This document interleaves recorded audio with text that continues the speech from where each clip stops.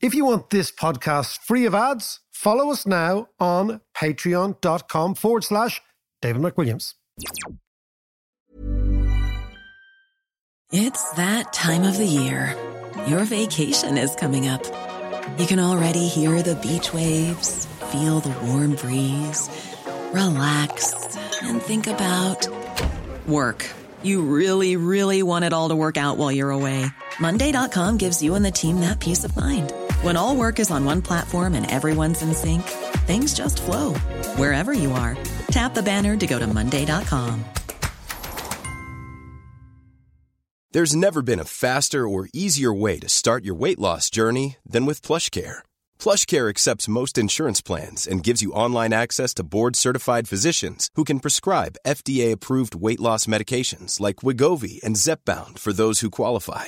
Take charge of your health and speak with a board-certified physician about a weight loss plan that's right for you. Get started today at plushcare.com/weight loss. That's plushcare.com/weight loss. plushcare.com/weight loss.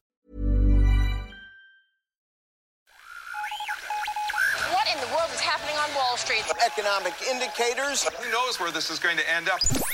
To understand the economy, you have to understand human nature.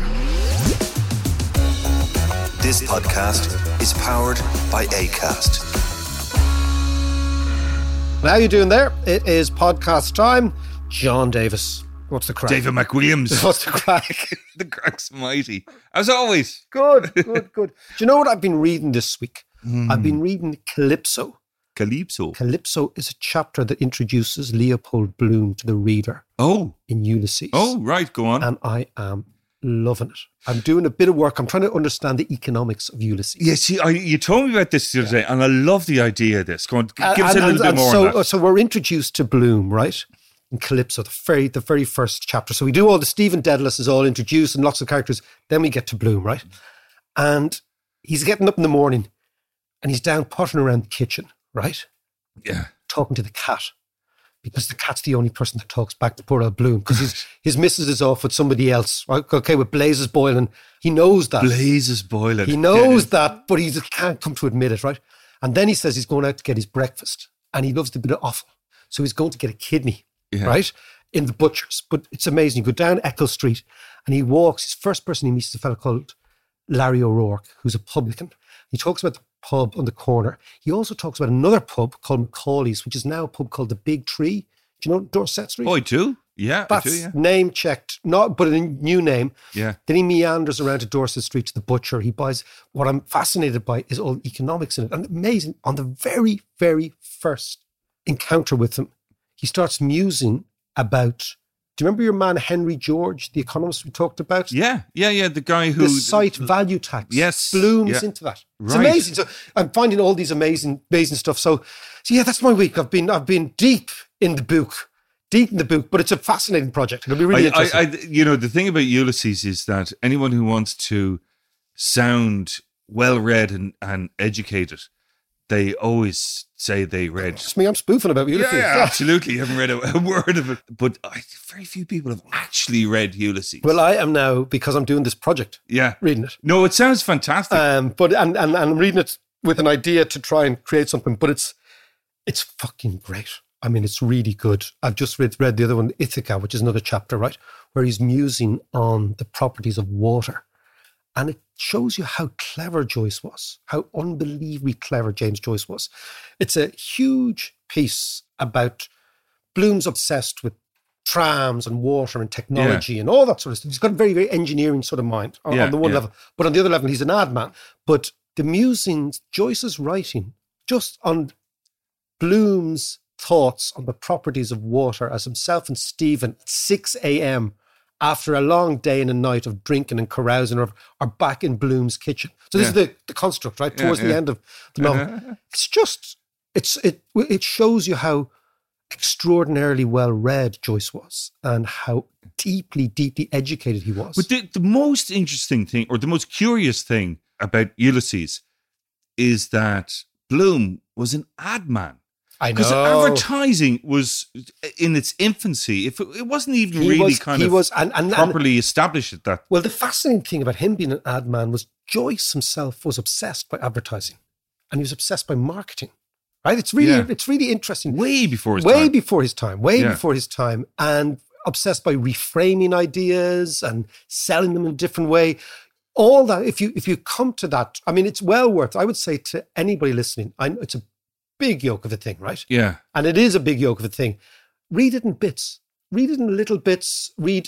There's very good audio books on it. You know, there's also audio books that actually interpret what it's actually saying, so that you don't get lost in the density of it. Do you think if Joyce is around now, would he be an ad man? Would he be a kind of a John Hegarty or somebody like that? I think, who's John Hegarty? John Hegarty was big London ad guy. He was right. Okay. The made BBH. Okay. Well, if you looked at, did you ever see Mad Men? Yes. Right. Okay. Yeah. The Donald Draper sort of character. Yeah. I think that. Fascinatingly, if Joyce is around now, he wouldn't have written as long a book because people's attention spans are much. Well, that's true. No, it's true. That's a very good point, yeah. And as an ultimate modernist, he'd probably have been a podcaster. Yeah. I actually think James Joyce would have been a podcaster and not a novelist. That would be, he would have chosen a different medium. Well, the great Marshall McLuhan, the great book about advertising is the medium is the message. Yeah. Right? And Marshall McLuhan was this 1950s American big thinker about advertising and how it shapes our world. I think Joyce would have been, a podcaster. I don't think he would have been a writer. Yeah. He would have been... Or a YouTuber. A YouTuber, yeah. An influencer. God forbid. Anyway, so that's my malarkey this week. But come here to me. Okay, so the other malarkey this week as well is we're launching the course. Yeah, this is a course that I've been working on for a good few months now. And I mean, it comes back to our thing at the start of the podcast, John, that basically economics is for everybody. Yeah. That's the first thing. And the second thing is that it's not as difficult as many economists would like you to think it is, because I think that elevates them in terms of their own egos. They think, oh my God, this is very, very difficult. Yeah. And I also believe, and I do since I was much younger, that economics is kind of essential for everybody to know. Yeah. It's one of those things that you need to know, because if you know it, lots of the world makes sense, things fall into place, you understand why things... Yeah, it's a life skill that you need to... It's like driving. It's like driving, exactly. But if you've never seen me driving, you probably wouldn't learn economics from me. Well, come here, like we talk about economics every week, and we interview various different people and get insights and blah, blah, blah, and we discuss and analyse and all the rest. But this course is a structured... Yeah, this is to bring people through the ideas of international trade and money. Yeah, so the idea is that the essence of economics is trading, and the essence of trading is curiosity. And the essence of curiosity is us, humans. So what I look at, I use economics and finance, but I also use anthropology, I use literature, I use history, I use behavioral psychology, all these areas that I don't think are explored enough in mainstream economics. So, for example, if you go into a university now and you do economics, right? 101 is the Americans. So it's based on this, what I would call traditional economics, which is based on neoclassical economics, which I think is almost entirely wrong. Almost entirely. Right. Right? Because... But is that just a starting point, though? Yeah, but I'm saying for so many students, like I talked to Cal's mates and Lucy's mates who are doing economics in university. Yeah. Izzy's doing economics. And they listen to the podcast and they say, hold on a second, you make it kind of relevant. Whereas I go into this class and it's really highfalutin. It's really remote. I don't quite get the connection between what I'm learning on the blackboard and what I'm living day to day. Yeah. So what I've always tried to do in the courses I teach in Trinity and all the way I communicate economics is to say, let's take the human and put the human back. So humanomics is what I'm interested in. It's basically traditional economics assumes away the vagaries of humanity in order to make the mathematical models work, right? But if you are terrorized by the tyranny of mathematical elegance, what you gain in terms of beauty, if you're into maths, you lose in terms of relevance and reality. If a subject that pertains or purports to explain the world can't explain the world, then the subject is the problem, not the world. Yeah. Whereas economists say the world is the problem, so we're going to actually assume a different world. But it's not the problem with a lot of classical economics, is that it assumes way too much. Yeah. Yeah. So basically what happens is economics, and it's in the course, became hijacked by bad mathematics in the late 19th century, early 20th century. So for example, you had Einstein was obviously a physicist, and he was worried and obsessed by a general theory that explained everything. Yeah. Now, economists, I think, decided that's a really good framework around which to discuss the economy. So we'll get a general theory that explains everything. In fact, even Keynes wrote the general theory. Okay, that was his big book. Yeah. But there is no general theory. And in order to make the general theory that explains everything work, and it's very, very elegant, it's mathematically very astute, and you have to assume things about humans. Yeah. And the problem is, models are all very, very good if they replicate reality. Yeah. But if they're actually running counter to reality, which most economic models are, then you just end up in some sort of academic shitstorm that doesn't explain the world. But what I always liked about when we talk about economics and stuff is recognizing that it's actually an evolutionary science. Yes, there you are. Now, you're absolutely right, John. I am and have become an evolutionary economist. I believe that the economy behaves like the natural world. And the natural evolution exists in the natural world in everything. This is the most amazing thing. Yeah. And I believe that the economy, and this course, a lot of it's about evolutionary economics, behaves like a life form. So it's what they call a complex system. Yeah. So complex systems, a good example of complex system is, for example, take our immune system. Our immune system is a classic complex system. It's taking information all the time. And it's very current at the moment because people are thinking about epidemiology, biology, whatever. Yeah. But if you think like our immune system is what you would call a design without a designer. So that basically our immune system is the best design possible for humans right now. And take something like COVID. We would have thought that we're not really evolving anymore. If you'd say to humans, are we still evolving? And say, no, evolution stopped years ago. Yeah. But we are. So take, for example, COVID. This is a new disease that our immune system has had to figure out how to deal with. We get the vaccination, but most people who get COVID survive. So it means our immune system's working. So it's like a big search engine, right? And it's saying, have we seen this before? Oh, we have seen bits of it before. And then that design gets passed on in our genes to our next generation. Yeah. And they will become immune to COVID, right? And I believe the economy works in some similar way. Yeah, and a good example of that is, as we've discussed, particularly over the last few months, is the paradigm shift in American economics. Yeah. And so MMT, while it's always been around, as you mentioned last week, but now it's being used with the market, and it's evolving. Yes, with the market, So I mean, the idea of the course is to say, look, trade is what I'm intrigued about money is whether money is actually instinctive to humans. And by that I mean whether after using money for at least 4,000 years, okay, which is a lot of generations, that we instinctively understand it. Yeah. Rather than we learn it. This intrigues me. That's the first thing. The second thing is to look at money and trade as not just exchanging ideas or products, but as beginning the process of socializing. So basically, trade at its essence brought people together who would never otherwise have been together, right? Yeah. But through curiosity. So then all sorts of things like meta skills, all sorts of ideas like haggling, feigning, spoofing, joking, all these things that are human characteristics come from meeting strangers. How do you read the room? Like, think about reading the room, right? What is that about? I was always very bad at that. But it comes from trading.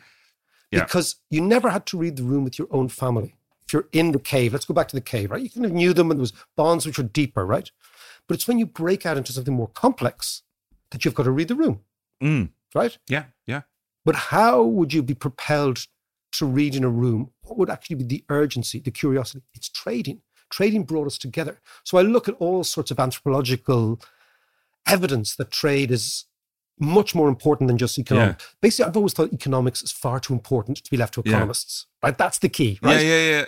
And so the course talks about anthropology, it talks about literature. But it's also littered with great stories as well. Yeah. And like, the Peter the Great and Tinder for ideas. I'm looking here at the core. Tinder for ideas. For ideas. So imagine Tinder, John, right? You and I are probably long in the tooth for Tinder.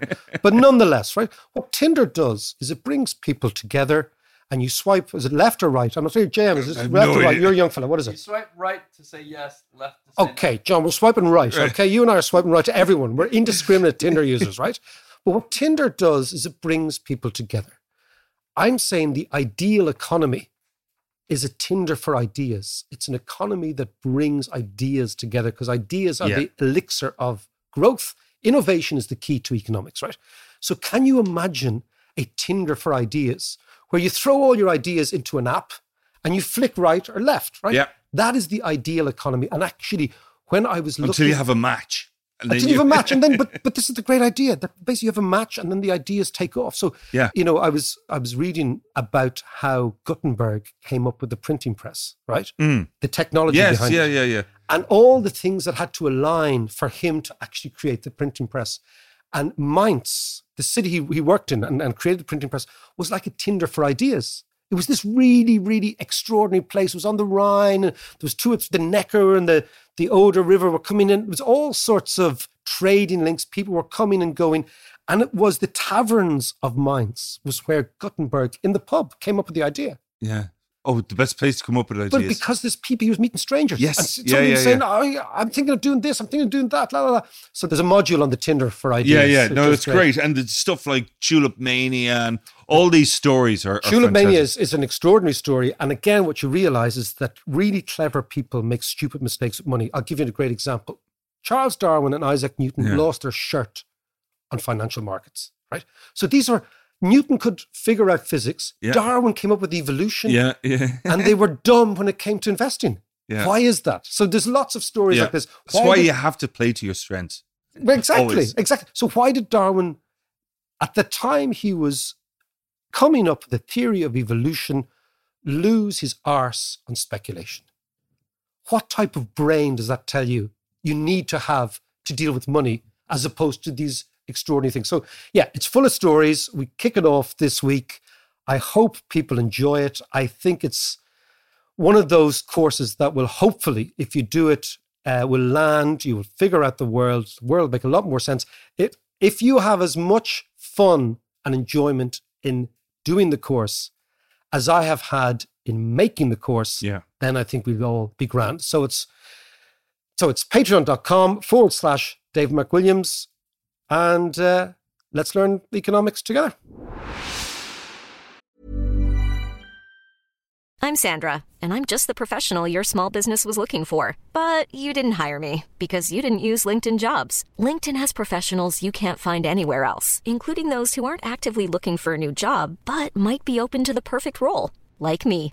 In a given month, over 70% of LinkedIn users don't visit other leading job sites. So if you're not looking on LinkedIn, you'll miss out on great candidates like Sandra. Start hiring professionals like a professional. Post your free job on linkedin.com/people today. Life is full of what ifs. Some awesome, like what if AI could fold your laundry? And some, well, less awesome, like what if you have unexpected medical costs?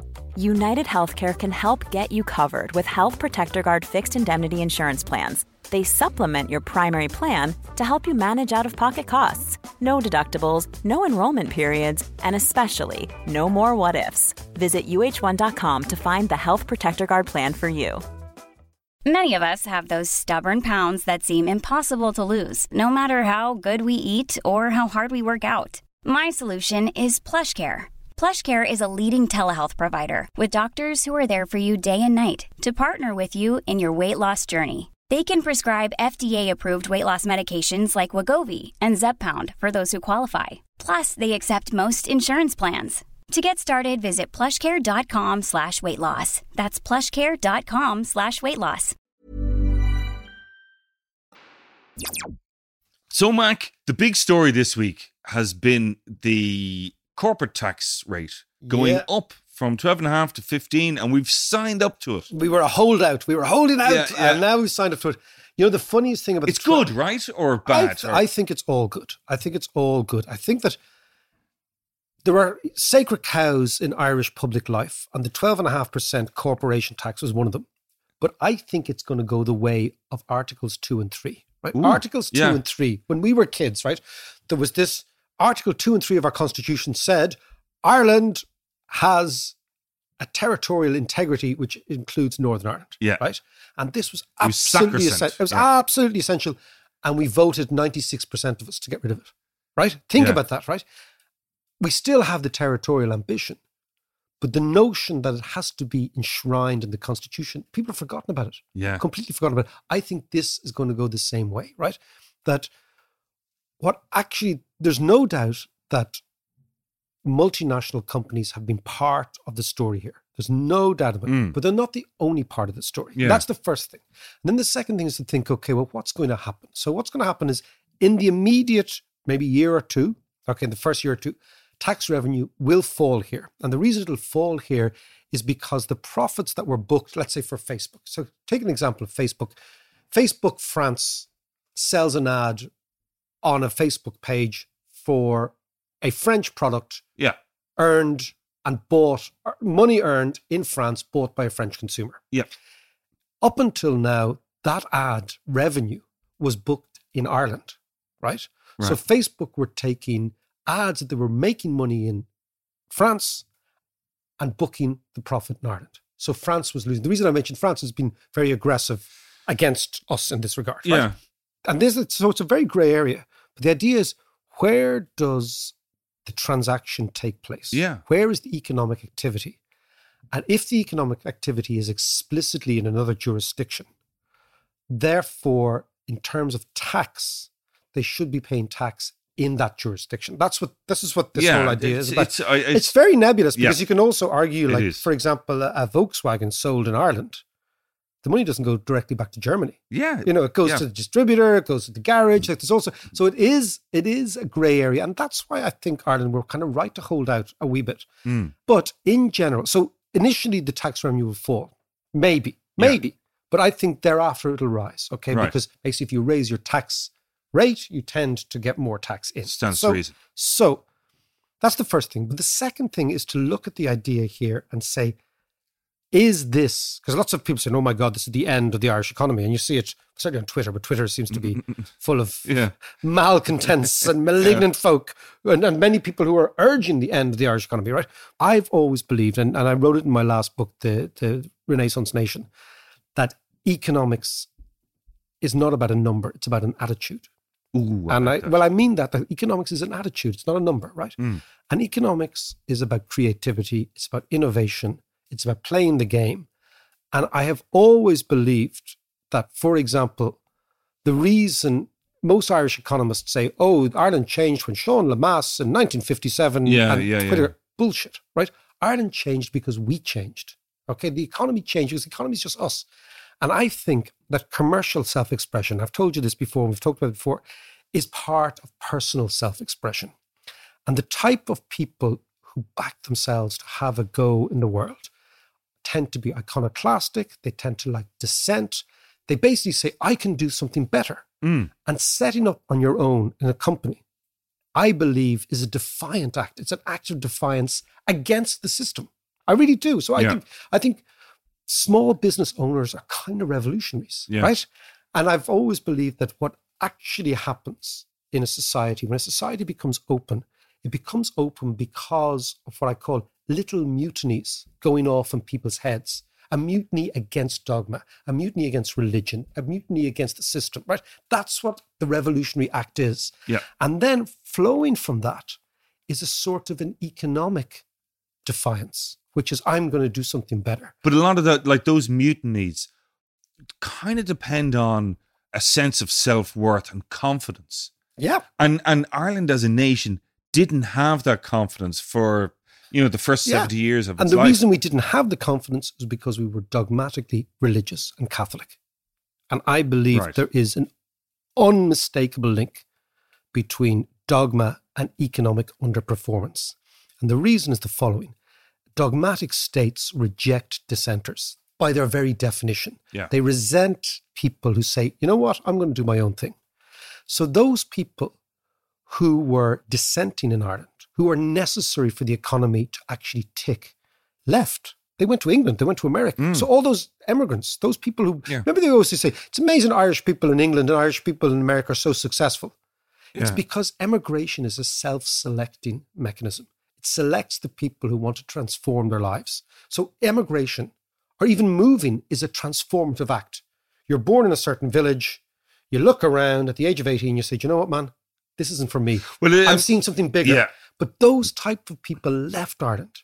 So the curious, the dissenters, the creative people looked around in Ireland and said, man, this Catholic Church stuff, this dogma, the state oppression, the fact that the banks were like tight-arsed, sort of upper middle class outfits, etc., etc.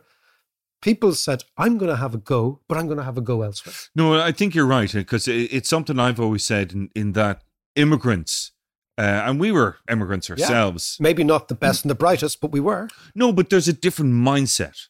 As you say, it's that transformative act. So you're taking on the world. And you're redefining yourself. Yeah, and you need to make it work, and it's only up to you and no one else to make it work. Exactly. So your risk profile is completely different. Yes. So when you leave your family or your village or whatever security you have, right, your risk profile becomes totally skewed because you're on your Todd and you have to make it. But what I really feel in Ireland was that for the first 70 years, because the society was so oppressive and suffocating, that creative dissenting people left and they made their way elsewhere. Yeah. That meant that the economy here could never grow. It didn't matter a shite what our tax rate was, right? Yeah. It didn't matter a damn. This is why I believe the whole Lemass-Whittaker thing is all nonsense, because they unveiled their plan in 1957. Nothing happened in this country until about 1995, economically. Yeah. So this is like a 40-year. I'll give you a great statistic, John. In 1991, there were less people at work in Ireland than there were in 1951. Wow. Think about that. Yeah, no, let me now, if digest that is not spectacular economic underperformance at a time of huge, suffocating Catholic dogma, I don't know what is. Now there are 2.2 million. So we've doubled our workforce in 30 years, right? Yeah. And that's doubled the opportunity, it's doubled the spending power, it's doubled the ambition. But it's also to do with, you know, up until, was it the mid-70s, that if you were working for the civil service or whatever, as a woman, when you got married, you had to leave. That's part of it. Right. But actually what the real story is that the workforce never grew. And the workforce never grew because we didn't have companies. We didn't have economic vitality. We didn't have energy, right? We didn't have people who demanded other people to go to work and say, look, I'll give you a job, right? So do you think, would we have attracted all these, the Apples and the Facebooks, blah, blah, blah, if we didn't have that tax rate in the first place? No, what I think is that they're part of the story. I think that the major story is that once Ireland became tolerant, liberal and open, the people who would have left the country were less inclined to leave, and they stayed here and they created new companies, new factories, new ideas. Okay. That's the idea, right? On top of that, you get the tax. Okay. But if you look at Ireland, there are 10 European countries with lower corporation tax than us. They have not had the multinational expansion. Why is that? Because they don't offer the other things, which is the tolerance, the liberals, Western European, yada, yada, yada, right? Yeah. So the package, to come back to our topic of discussion, the attractive package that is Ireland is much more than the tax rate. So the first thing I'll say is I don't think, A, it's going to make a huge difference. But B, there is an amazing opportunity here, John. Because if you think that over the next 5 years, tax will rebalance and etc., okay, we are now going to get 2.5% more tax into the country. Yeah. So you think, okay, what will we do with it? And I mean, the easiest thing to do is say, well, we'll give them civil servant salaries and pensions and we'll give them. I think that's wrong. I think what we could do is take that 2.5% and put it into a sovereign wealth fund. But I don't want this sovereign wealth fund to be used for pensions. So here's the idea, right? Is that in order for a country to be successful, it has to be an entrepreneurial state. We need to become a trading hub. We need to become a place where people will set up companies. Therefore, we will generate wealth, we will generate innovation, all that stuff, right? What is one of the major impediments for younger people in particular to set up companies is financing. Because if you go to a bank and you say, look, I have an idea. Yeah. Look, a coffee shop. It doesn't have to be. The amazing thing about innovation is it doesn't have to be highfalutin. Yeah, of course. I've always thought, like, think about Ryanair, right? The innovation that Ryanair made, like, how is it that Ireland is the home of the world, of Europe's biggest airline? How is that possible? We've never built a plane here. Yeah, that's right? true. Yeah. Because Michael Leary said, okay, the innovation I'm going to make is I'm going to make sure that the costs are low. That was it. That's Ryanair's innovation. It doesn't have to be a eureka moment or Thomas Edison figuring out electricity. Yeah. It can be just a little nudge, right? And everybody has a dream inside them. If you go to a school and you look at 10-year-old kids, every single kid in that class has a dream about themselves, right? Yeah. And they have this enormous urge to say something, to have an opinion. They have what I would call their voice. Not this sort of technical voice, but what is inside you. To express themselves. Yeah. And that's the purpose of education, is to enable that. Yeah. It's the purpose of education. It's the meaning of art, of music. The musician makes music to tell a story, to say, this is me. I've got something to say. And every kid has that. But one of the impediments to allowing those children find their voice and grow up and do something that comes natural to them, as opposed to getting a job in an office. Yeah. It's a fear, right? Okay, this little gremlin on your shoulder says you're not good enough or you haven't, all that sort of stuff, right? Economically, one of those fears is you don't have money. So you can't get it financed. So you go to a bank and you say, I have this great idea. The bank says, well, that's a great idea, but I can't finance you because it's too risky. So how do you de-risk that event? You de-risk that event if the person who comes to the bank has collateral. Traditionally in Ireland, that was, I can go, my dad will give me money, or I've got a house, right? Yes, yeah.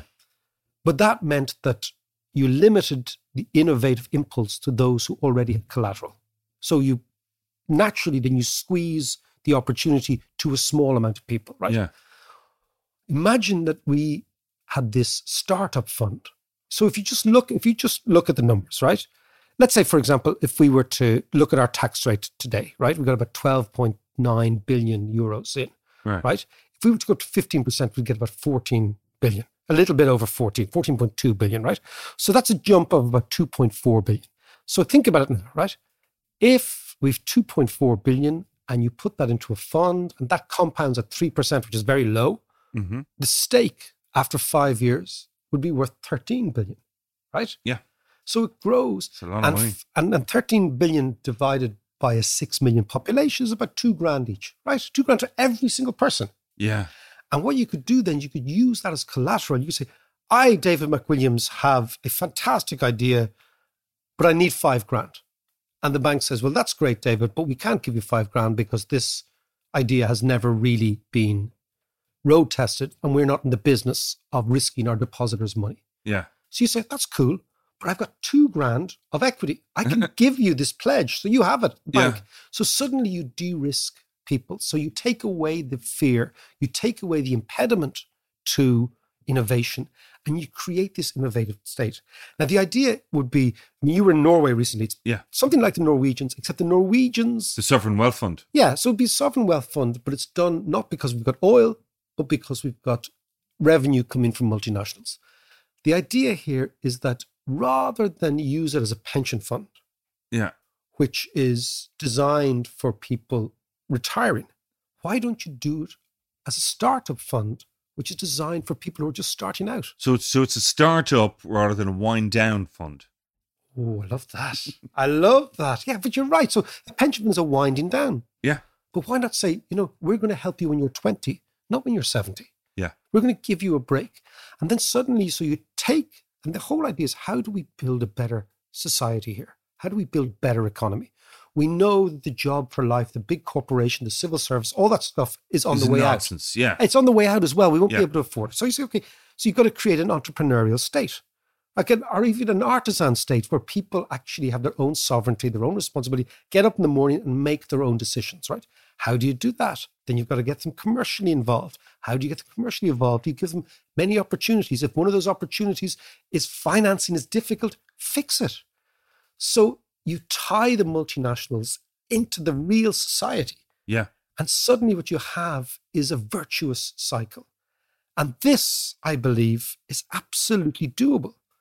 And I think at the moment in Ireland, I'm sure on the radio, I've actually, I don't know about you, I've stopped listening to Irish radio. I can't stand it. Me too, So, but I'm sure the people saying, that's it, it's all over, the multinationals are going to leave, or why didn't we tax them more, blah, blah, blah. Why don't we just calm the fuck down and say, what is the optimum thing to do here? What is the optimal strategy? The optimal strategy is, we've changed our tax rate, we're going to get more tax in, what are we going to use it for? Exactly, yeah. And are we going to use it just to pay the salaries of public servants? No, right? Because they're already paid for. Yeah. What we're going to do is we're going to change the essential DNA of the country and move from a society that is dependent on others to a society that depends on itself. By the way, just before you go, and of course, enroll on the economics course. Okay, but just before you go, we have a fantastic conversation coming up on Thursday with a man who sat in the room, who was advisor to Obama and Hillary Clinton, Alec Gross, on a fantastic new book he has out, but also the conversation is fascinating about a whole rake of areas. So tune in on Thursday.